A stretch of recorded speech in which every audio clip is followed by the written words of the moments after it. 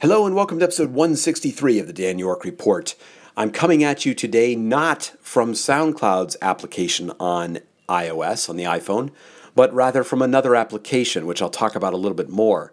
You see, SoundCloud rolled out their new big change that they've been talking about for a while, their version 3.0, which was completely redesigned.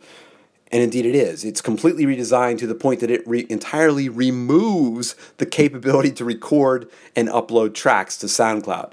So the SoundCloud app that you have on your mobile device, and this is for iOS and for Android, it is now purely a consumption app. That's all it is. It's about consuming music from and other posts from SoundCloud. It's for helping you find, discover, and listen to tracks. That's what it's for. It's not for creators. That's gone. And what's interesting is, well, I should say, it's gone from the iPhone. The iPad application still has the little record button down in the lower right screen for now. They've already said that they're working on a complete redesign of the iPad application, and so I would expect that we will see that record button go away. If you think of the trajectory it's gone through in the iPhone app, it used to be that the record button was right on the main page. When you open up the app, it was right down there. There was a button you could click to go and record. And boom, you could record whatever and upload it. You know, and for me, as a podcaster, that's what I was looking for. My whole point of using this, if you go back to my early episodes of this, the reason I am recording this on SoundCloud and using this was to try out rapid creation of audio content using a service like SoundCloud. The idea being, wherever I am, I can click a button, record something, and then poof, upload it. Just like, blogging. So basically, I'm looking for the audio equivalent of blogging, where with blogging, I can go and just log into a web interface, use a mobile app, whatever else, type in something, hit publish, boom, and it's away. Well, that's what my whole point of doing these episodes was, to try this out, provide a forum to provide audio commentary and do this kind of thing. So that's the whole point of it. And now the SoundCloud app was what I was using.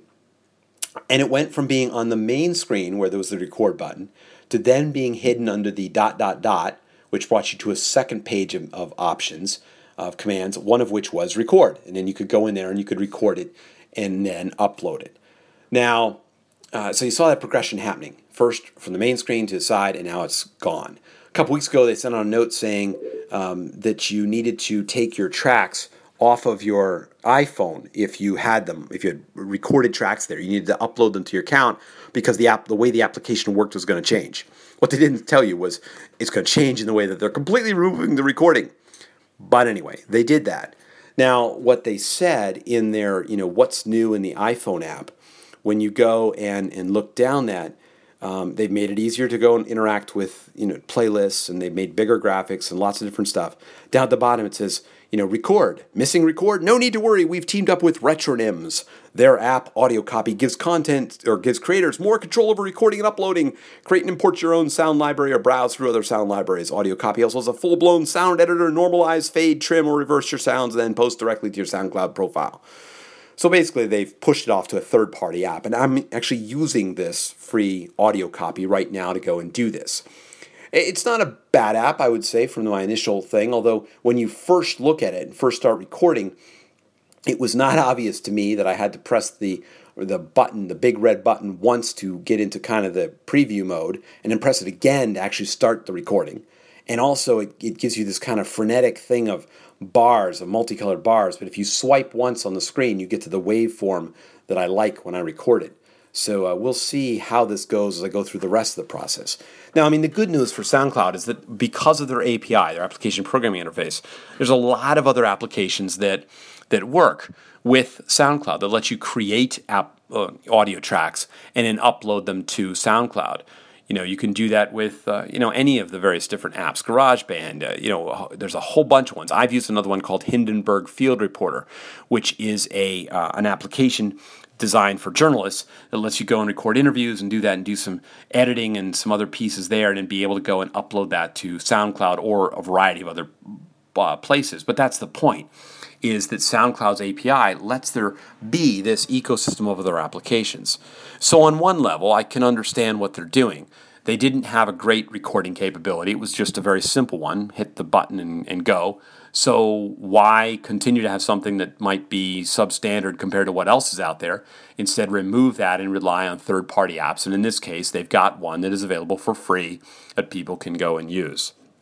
So that's the scoop. SoundCloud removed the audio record capability and is focusing instead around consumption, around turning it into the place that you would go and listen. I don't know. For me personally, I use Spotify here in my home office, and I've paid for the upgraded version, and I listen to that, and that's my background. I don't use SoundCloud in that way. I use SoundCloud primarily to listen to some other podcasts and some other different things I find of interest.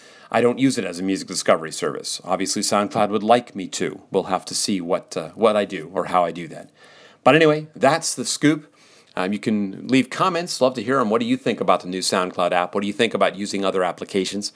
You can leave those at soundcloud.com/Dan York or any place this is posted on social media. And you can read more of my audio and writing at danyork.me. Thanks for listening, and bye for now.